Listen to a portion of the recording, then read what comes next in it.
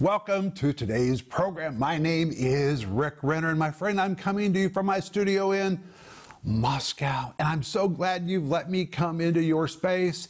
Today we're going to return to James chapter 2, where I'm teaching a brand new series that is called Real Faith versus Fake Faith. The subtitle says, How to Make Sure Your Faith is Real, Not Fake, and How to Really Put It to Work. That's what this entire series is about. God gave us faith so we can do something, and faith should always have accompanying actions. And if it doesn't have accompanying actions, James chapter 2 says it's dead. Faith without works is dead. And this series is about how to put your faith to work. And it comes with a wonderful study guide that is just loaded with all the points and the principles and all the Greek words in these programs. It's also in the study guide so you can read it while you hear it or while you see it. And we're also offering you 2 books. And my friends, I'm going to tell you, I really like these books.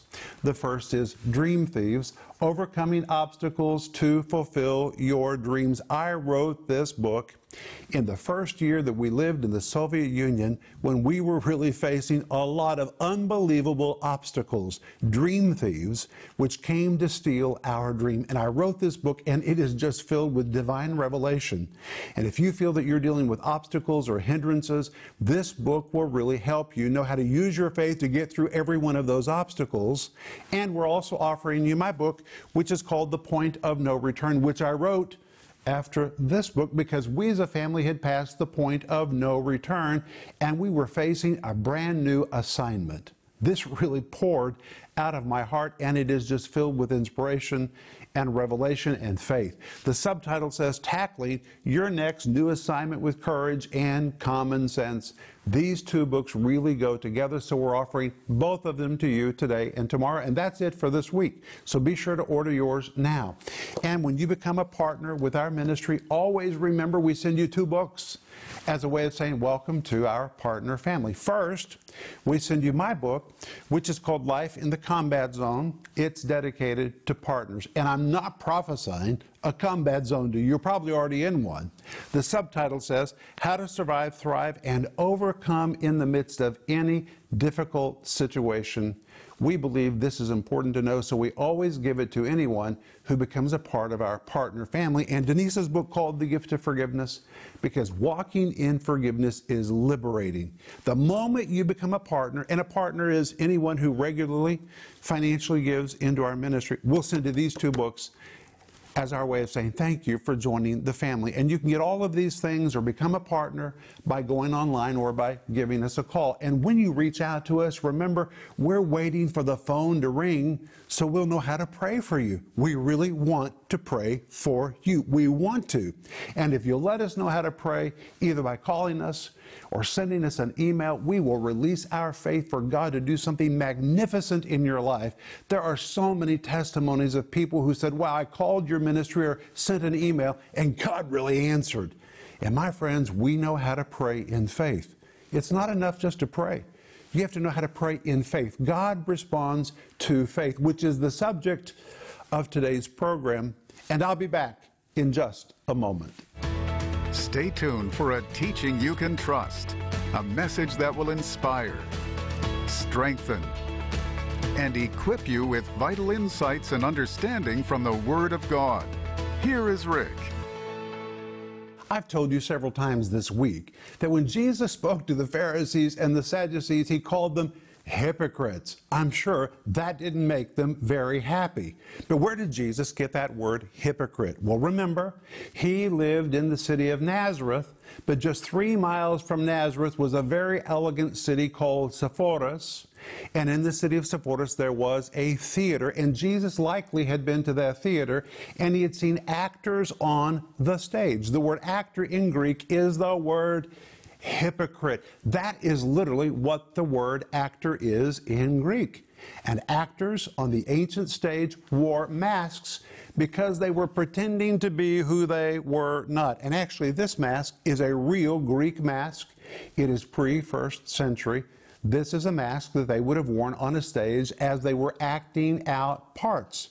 Those actors knew all the lines, They knew the lingo. They knew how to please the crowd, but they were just acting a part. And when Jesus called the Pharisees and Sadducees hypocrites, he was literally saying, I know you guys, you're just wearing masks. You've learned all the lingo. You've memorized all the lines. You'll say anything to get applause, but you don't mean a word of it. It is not authentic. It is bogus. It is phony. You're just a bunch of pretenders. That's what the word hypocrite really means. And of course, there were different kinds of theaters. There were also small in-home theaters, and if you can imagine it, if you were in a small in-home theater, you could have even worn a mask this small. But the point is, the actors and actresses were phony, they were bogus, they were pretenders, and that's where the word hypocrite comes from. But when you come to 2 Timothy chapter 1, verse 5, Paul says to Timothy, Timothy, I know that in you there is an unfeigned faith. That word unfeigned is without hypocrisy. Your faith is not phony. You are not pretending. It is the real deal. But if there can be a phony faith, there can be a real faith, and we need to identify which faith we have. Is our faith real?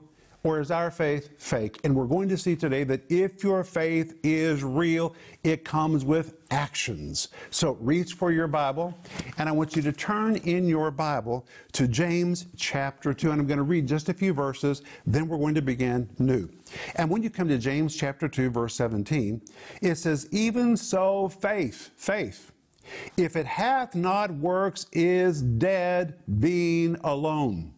So you may say that you have faith, but if you don't have works, there's something wrong with your faith. In fact, James says it's dead. That's why in verse 18, he continues and says, yea, a man may say, thou hast faith and I have works. Show me thy faith without thy works, and I will show thee my faith by thy works. And we saw that this word show means to demonstrate, to authenticate, which means if you really have faith, you can prove it. You can illustrate it, you can demonstrate it by your works, and if you don't have any works, then there's something fatally wrong with your faith. Faith always has accompanying actions. Now today, we're going to begin in verse 19. So reach for your Bible, James chapter 2, verse 19. And it says, thou believest that there is one God, thou doest well. The devils also believe and tremble. Think how many people you've heard say, well, my faith is just a private faith. I don't talk about it, and I don't share it, and I don't do anything with it, but it's a deeply held faith. Well, James says, you're in the same category as demons. They also believe and don't do anything. Then he says in verse 20, but thou wilt know, O vain man, that faith without works is what? Is dead. Verse 21.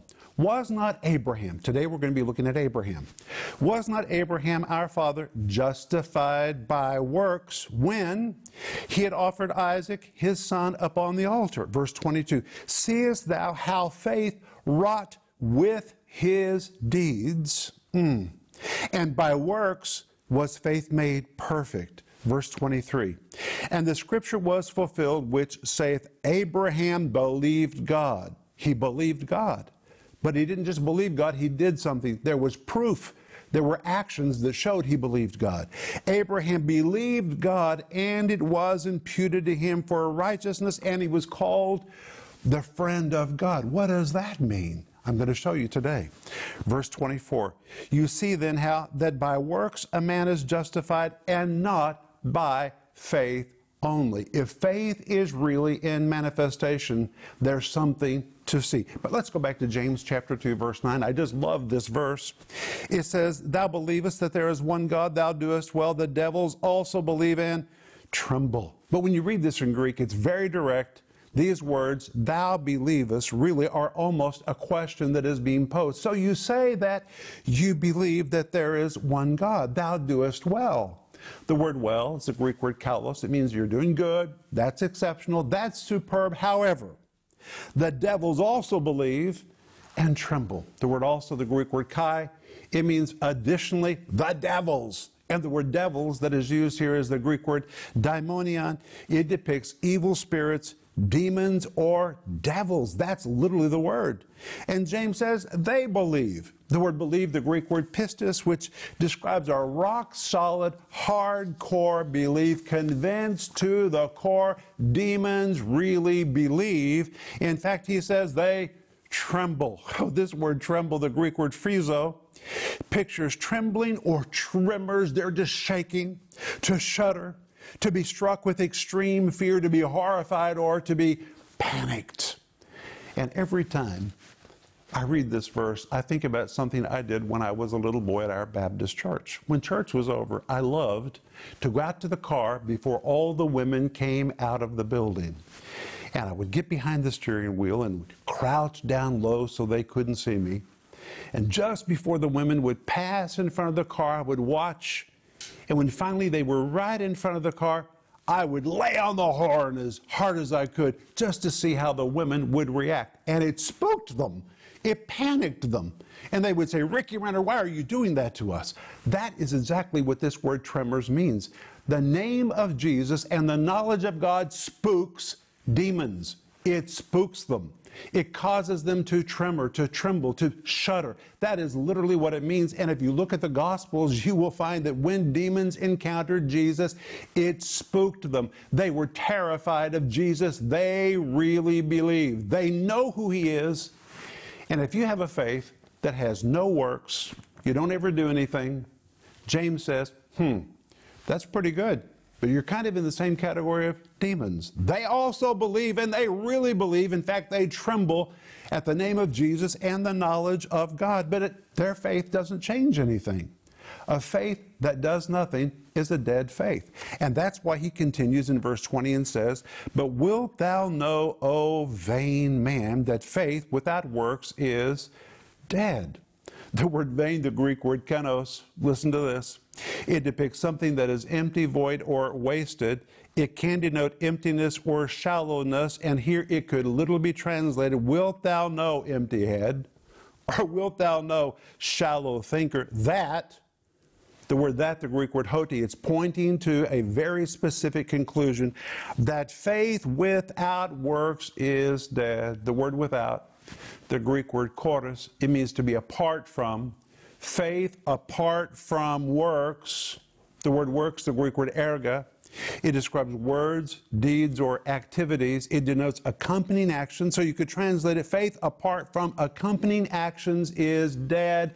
And the word dead that is used here is the Greek word argos, and this is so very important, because it really means faith without works here in this verse is unprofitable. It is lazy, it is worthless, it is unprovable. It is unprovable. You may say that you have faith, but if there's no accompanying actions, there's no proof that you have faith. And in fact, this word argus here, translated dead, can even mean injurious. And why is it injurious? Because if people get the idea that they can have a silent faith that never does anything, it is injurious to them, and it's injurious to many others who begin to think they also can have a silent faith that does nothing. It is injurious to the spirit realm and to the spiritual atmosphere in the church. Faith, my friends, is never silent. It always is loud, and it always has a manifestation. And then when you come to verse 21, James continues, and he says, "Was not Abraham our father justified by works?" He's asking a question, and he's making a point.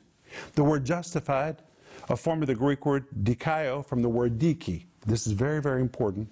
The word diki refers to a judicial verdict. A judicial verdict. So here we find a judicial rendering about Abraham. Here, it is a verdict that declares one to be legally approved. So you could translate this, "Was not Abraham our father approved by works?"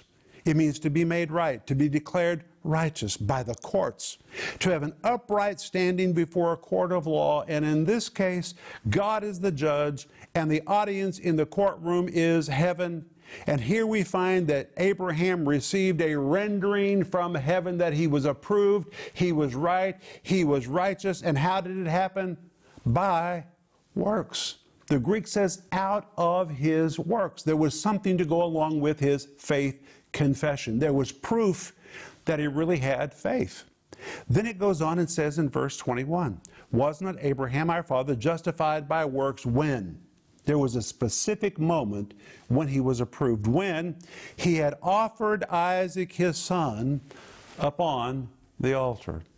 This word, offered, the Greek word anaphero, carries the idea of a sacrifice that is premeditated, carefully carried out, performed with intention. So when Abraham brought this sacrificial offering to God, it was a sacrifice following premeditated planning and determined intention to give to God whatever God asked him to surrender. And in this case, it was his son.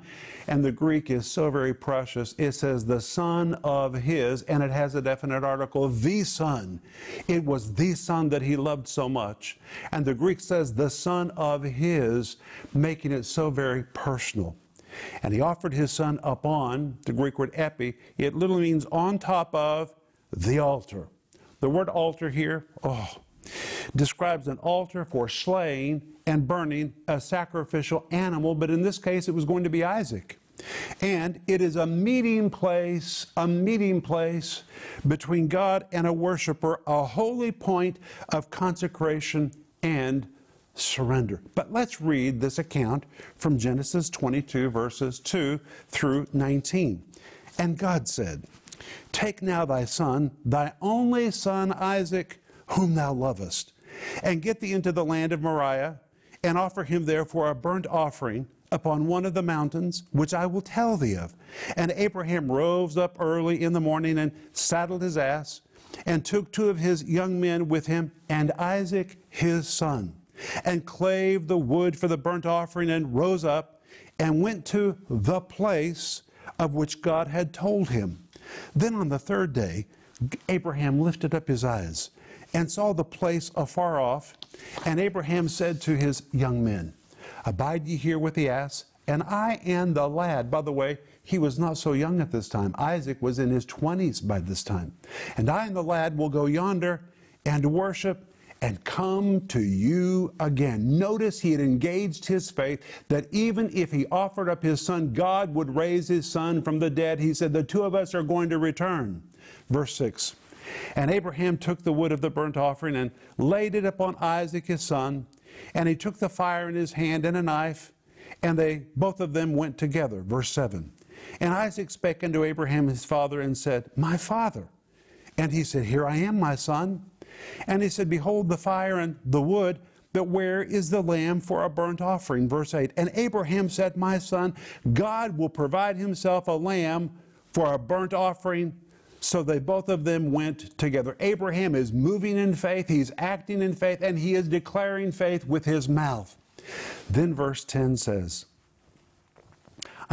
verse 9. And they came to the place which God had told him, and Abraham built an altar there. Think of what must have been going through his mind as he was building this altar. And laid the wood in order, and bound Isaac his son, and laid him on the altar upon the wood. Verse 10, and Abraham stretched forth his hand, and took the knife to slay his son. Verse 11, and the angel of the Lord called unto him out of heaven, and said, Abraham, Abraham. And he said, here I am. And he said, lay not thy hand upon the lad, neither do anything unto him, for now I know that thou fearest God, seeing that thou hast not withheld thy son, thy only son, from me. And Abraham lifted up his eyes and looked, and behold, behind him a ram caught in a thicket by his horns. And Abraham went and took the ram and offered him up for a burnt offering in the stead of his son. That day, Abraham proved he was serious about his faith. He didn't just say he believed God, he was proving that he believed God. His faith was visible. His faith came with works or with accompanying actions. Well, now let's go back to James chapter 2, verse 22. Seest thou how faith wrought with his works, and by works was faith made perfect. When it says wrought with his works, it is the Greek word sunergo. The word sunergo means to literally cooperate with faith, and works were cooperating together, and by works was faith made perfect. Wow. Then when you get to verse 23, It says, and the scripture was fulfilled, which saith, Abraham believed God, and it was imputed to him, the Greek word logizomai, it was reckoned to him, deemed to him, counted to him for righteousness, and he was called the friend of God. That word friend is the Greek word philos. The word philos describes a friend, someone dearly loved and prized in a personal, intimate way, a trusted confidant, one held dear in a close bond or personal affection, a highly valued friend, or even a close associate. And then in verse 24, it says, you see then how that faith by works a man is justified, and not by faith alone. The word that is very important. It is the Greek word hana. It points to a conclusion. You see then conclusively by works a man is justified. It takes faith, but if real faith is in manifestation, there will be accompanying actions. Faith is not just mere talk. Faith is something that moves. Faith has manifestation, and that is why he says, not by faith only. If a person just says they have faith, but there's no visible evidence, there's something wrong with their faith. This verse says, not by faith only. And by the way, in Greek, the word not is emphatic. It is the Greek word uk. It is an emphatic no. The word ek means out of. The word faith is the Greek word pistis. The word monon is the word only. It means by itself, only, or merely alone. Emphatically, not by faith only or merely. If real faith is in manifestation, it comes with deeds or accompanying actions. And faith without works is dead. So let me ask you, what about your faith? Are you just speaking words? Or are you demonstrating? Are you authenticating that your faith is a real, bona fide faith? I'll be back in just a moment, and I'm going to pray for you. How do you know if you're moving in a kind of faith that will really change circumstances? Since there is a real faith and a fake faith, are you sure that you are operating in real faith? Fake faith won't do much, but real faith moves mountains. And nothing is more important than making sure you have mountain-moving faith that produces results. In this 5-part series, Real Faith versus Fake Faith, you'll see and learn that real faith has corresponding actions. The role of faith versus works, about Abraham's faith, about Rahab's heroic faith, about how your faith can work wonders. Available in digital or physical formats, starting at just $10. You'll learn how to stir up the fire of God that is in you with real Bible faith. You can also purchase the books Dream Thieves and The Point of No Return. In these 2 powerful books, Rick will show you how to identify the thieves that come to steal your dream, and how to keep going forward once you've passed the point of no return. Rick says these 2 books are some of the best materials I've ever written and are designed to help people stay on target with their dreams until they see them fulfilled. Dream Thieves and The Point of No Return can be yours today for only $15 each. Don't miss this special offer.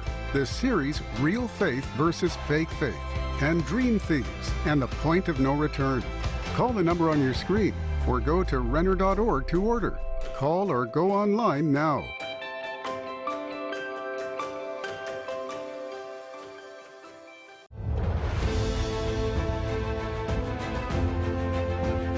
Friends, this is Rick Renner. I want to give you a good report. It is amazing, but we just signed the papers to purchase our new building in Tulsa, a new headquarters for our ministry. We've been in the same location for years and years and years, and we've outgrown it. And because so many people are reaching out to us for more teaching and for prayer and for ministry, we need more space so we can effectively minister to them. And at the same time, we're constructing our studio in Moscow, where we're going to be filming the most wonderful Bible teaching programs that touch people all over the world. But the only reason we're able to do all of this at one time is because of people like you that are members of our giving team. And because of your gifts, we're able to do this in Tulsa, we're able to do this in Moscow. And my friends, I want to remind you that it's not about the buildings. No.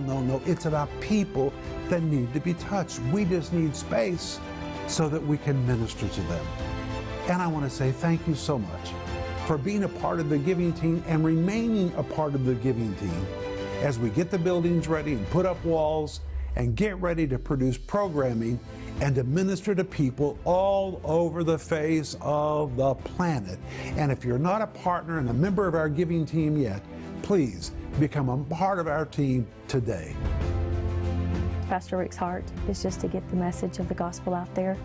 And because he is absolutely a man after God's own heart, when God says do this, he says yes. I know that we're going to have substantial growth just because that is Pastor Rick's vision. Pastor Rick's heart is for people, and that's why he always says call in for prayer, because he's sincere and he means it, and we do too. We're all very honored and humbled. It's just been a wonderful thing to see the growth that has happened, because we know the growth comes with people's lives being changed. And that's what our heart is about. These are the end times that we're living in, and there are a lot of new believers. There are many people. Wonderful. It's wonderful to hear that, coming to know Jesus for the first time. And I'm so thankful that we have the tools and the resources available, ready for them when they need it. We're just privileged to get to lend our gifts and our touches to written communication from this ministry.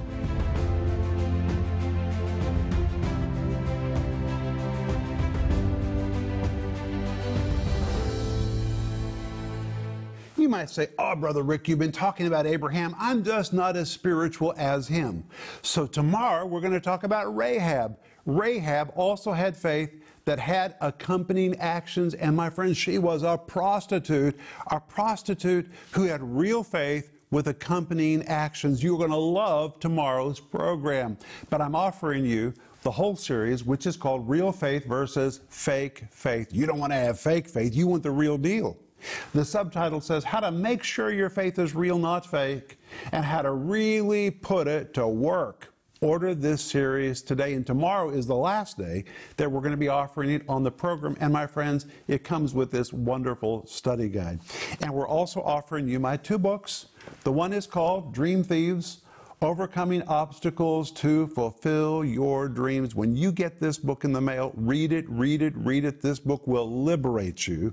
And there's a follow-up book, which is called The Point of No Return. I have found this book so helpful. I wrote it, and I've even gone back to read it because I needed to be encouraged. I know this book will help you. The Point of No Return, tackling your next new assignment with courage and common sense. But you can order all of these things by going online or by giving us a call. And when you reach out to us, hey, remember, we also want to pray for you. Let us know how to pray for you. We want to release our faith for God to do something magnificent in your life. But Father, we thank you for the amazing Bible. It is so wonderful. And Lord, we pray for a revival of the Bible in the church. And Father, help us to understand that faith is more than words. It's also actions, and help us to put accompanying actions to our faith so that we can authenticate it and demonstrate our faith as real. In Jesus' name, amen. I'll see you tomorrow, but until then, remember Ecclesiastes 8:4, where the word of a king is, there's power. Thank you for joining Rick Renner today. For more information about Rick Renner Ministries and product resources, visit renner.org and connect with us on Facebook, Twitter, and Instagram.